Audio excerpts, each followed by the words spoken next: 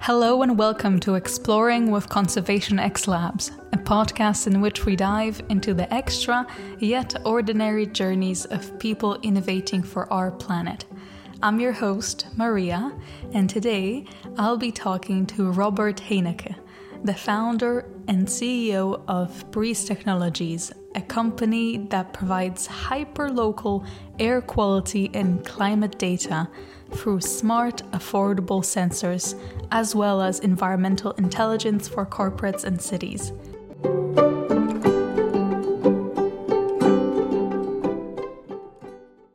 Hi, Robert. Welcome. Hi, thank you for having me. Great to be here. It's a pleasure. Let's imagine a world in which Breeze Technologies helps to combat air pollution.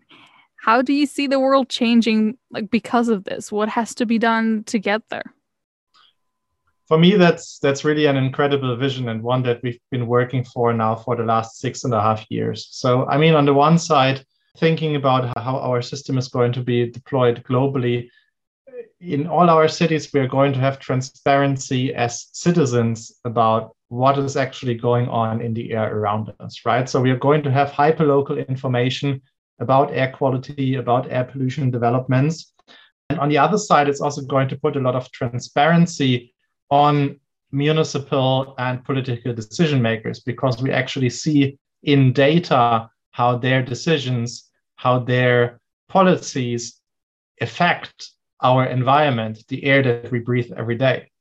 And even for them, it's going to make life easier, because for the first time, they have quantifiable impact measurements about how well their policies are performing, how well their urban planning works in reality, in the air quality that we see every day.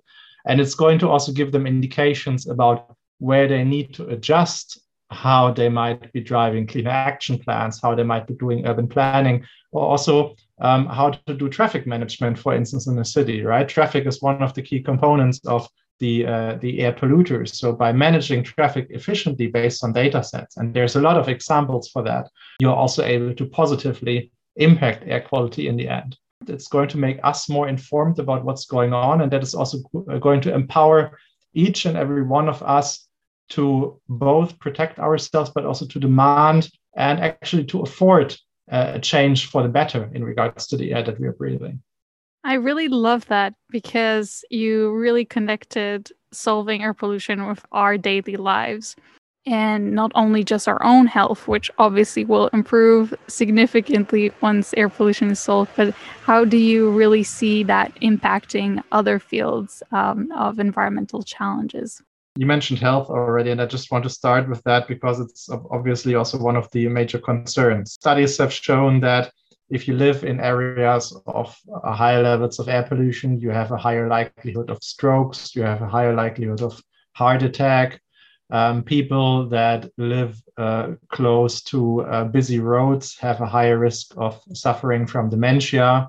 On days with lower levels of air pollution, actually hospitals have way less ER patients. So there's a direct correlation, a real-time correlation between air pollution levels and the individual health of each and every one of us. But even going beyond that, looking to more a kind of overarching environmental and societal impact, air pollutants, as we look at them, for instance, ozone and particulate matter, dust in the air, are also climate pollutants.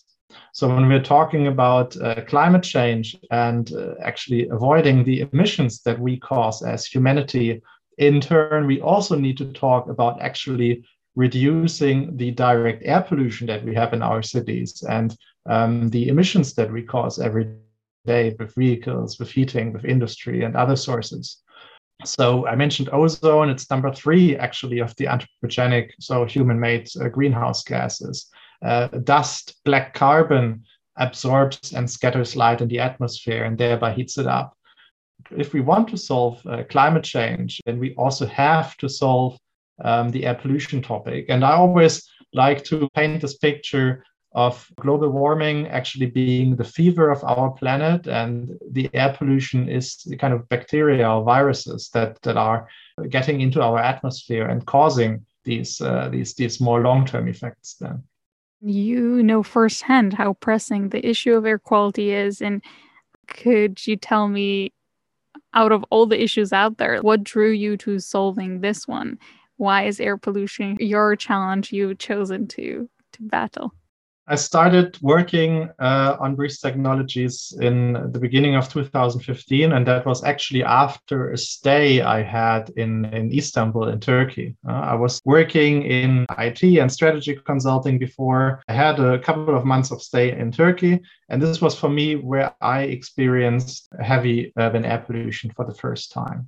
During some days there, you could barely see the other side of the street anymore, just because the air pollution was so terrible. You had coal ovens people were heating with, a lot of traffic in Istanbul, a lot of traffic problems, as well as also inversion weather, which in turn causes the smog over the city to accumulate. So seeing this problem firsthand and experiencing air pollution as something so tangible really had me starting to dig deeper into the topic and trying to figure out, hey, what's going on here? Where is the cause of this, and what's happening?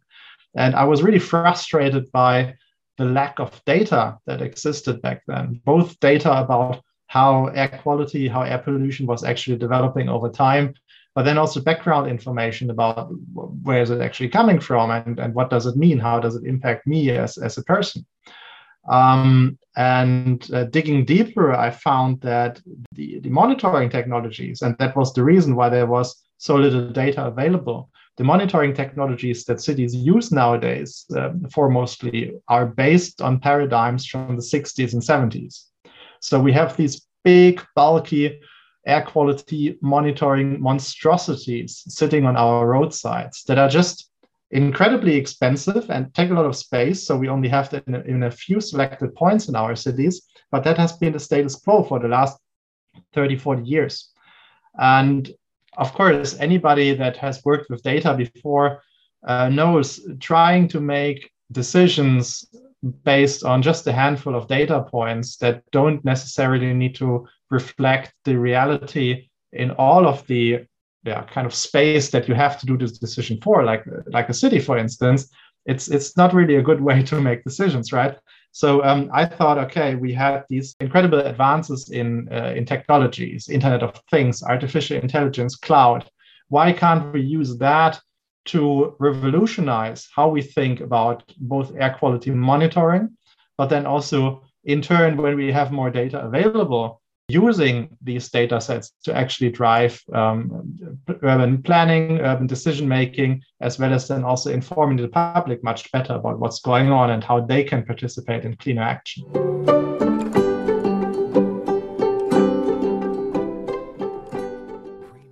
And I heard that it goes much beyond that. The technology could identify wildfires and do much more than inform about air quality, which is already a huge step forward. Could you tell us more about this way of identifying wildfires and the potential of the technology for this use? Creating the technology to capture air quality data in a much more efficient way was actually just the first step for us. So that was our kind of first technological wave that we developed. But then it also became about actually using the data to facilitate better decision making for the cities, for the industries that we're working with. Now, something that we're developing in collaboration with the US Department of Homeland Security, S&T, which is basically a tool for first responders, fire departments, and others, where we use the existing air quality data sets to identify fingerprints of igniting wildfires. So obviously fires cause air pollution, and they cause air pollution in a certain way. So by seeing that in the data of the air quality monitoring stations and sensors that we have deployed, we can see, okay, over here we have a high likelihood that this emission pattern that we are seeing is actually a fire that is just starting. And I think that similar to this, we are going to discover even more use cases for these air quality data sets that we now have in the future. And we're also relying a bit on the fantasy of other businesses that have the domain knowledge for their individual industries to know, okay, what else can we do with the data? Just to give one other example, together with a Finnish company, we actually developed an app called Healthy Places, which is a map and routing app that helps you as a pedestrian to get from A to B while exposing yourself to as little pollution as possible. So that helps particularly asthmatics, other chronically ill people to avoid areas of high air pollution in our cities. But it also helps young mothers with children and other groups that just want to protect themselves from these places with the highest air pollutions in our cities. I was just going to ask you about your coolest partnerships, and you read my mind. So let me ask you, what are the customers that you wish you had, but you don't have now? Who could use your technology that isn't using it that much now? At the moment, we are mostly working with cities and sometimes also with industry.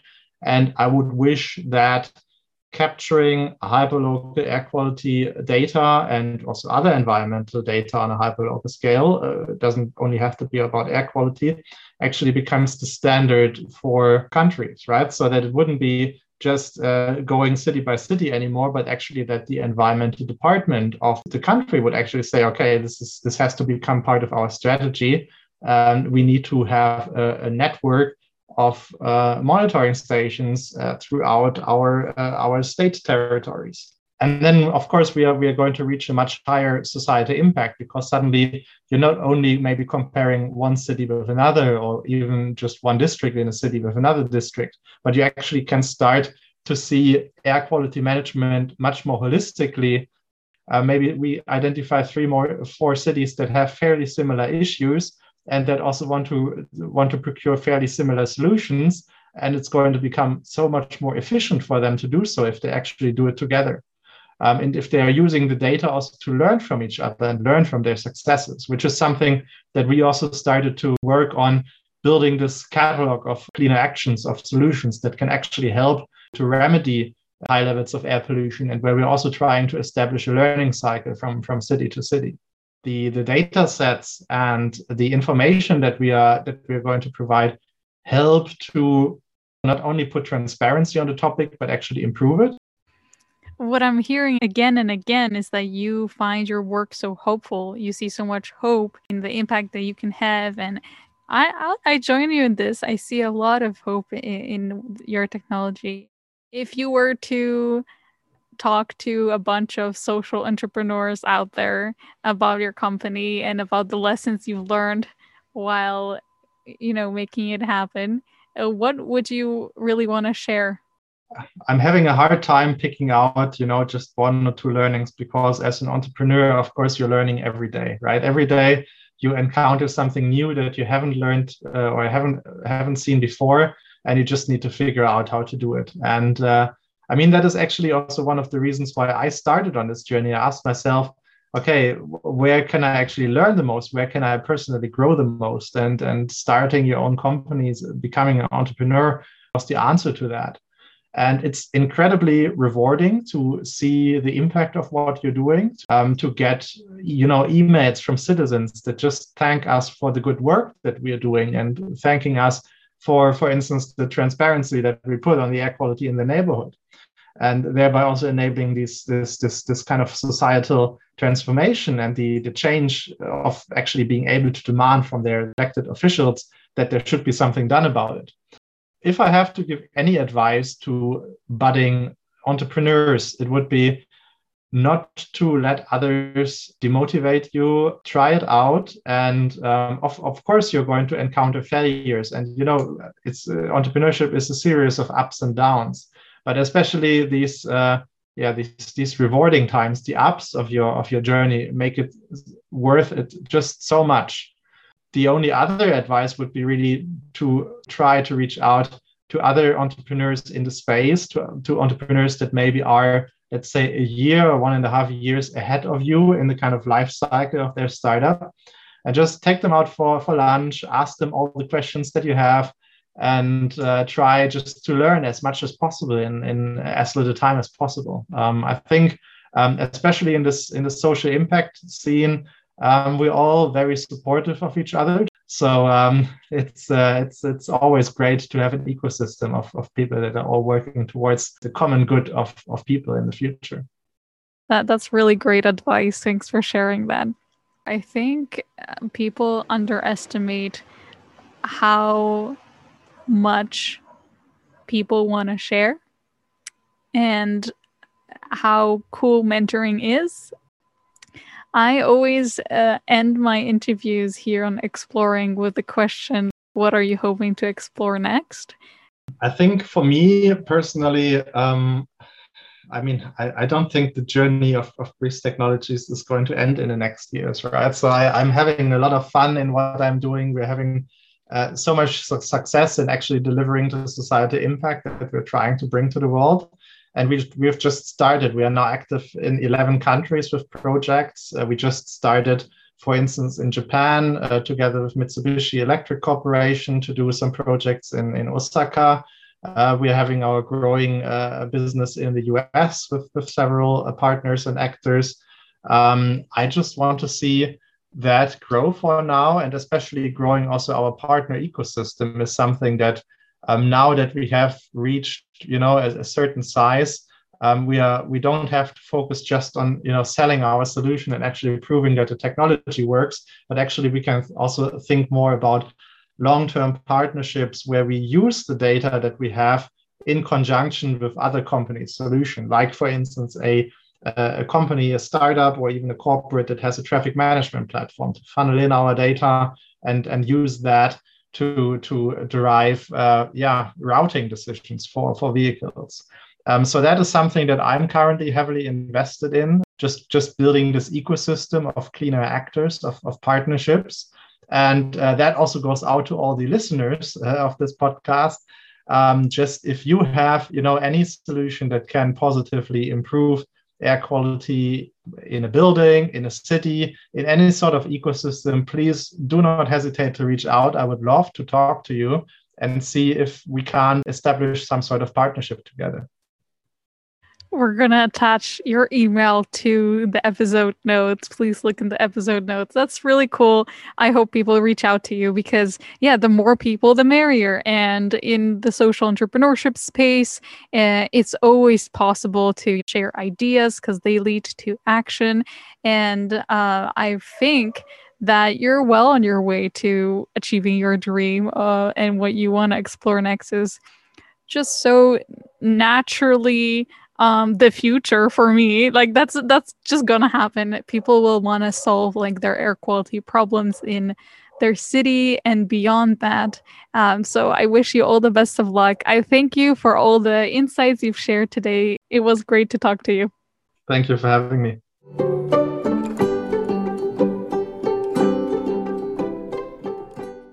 The podcast Exploring is made possible by Conservation X Labs, a technology and innovation company creating new solutions to prevent the 6th mass extinction. Subscribe to our podcast and visit conservationxlabs.com to learn more. Thanks for tuning in.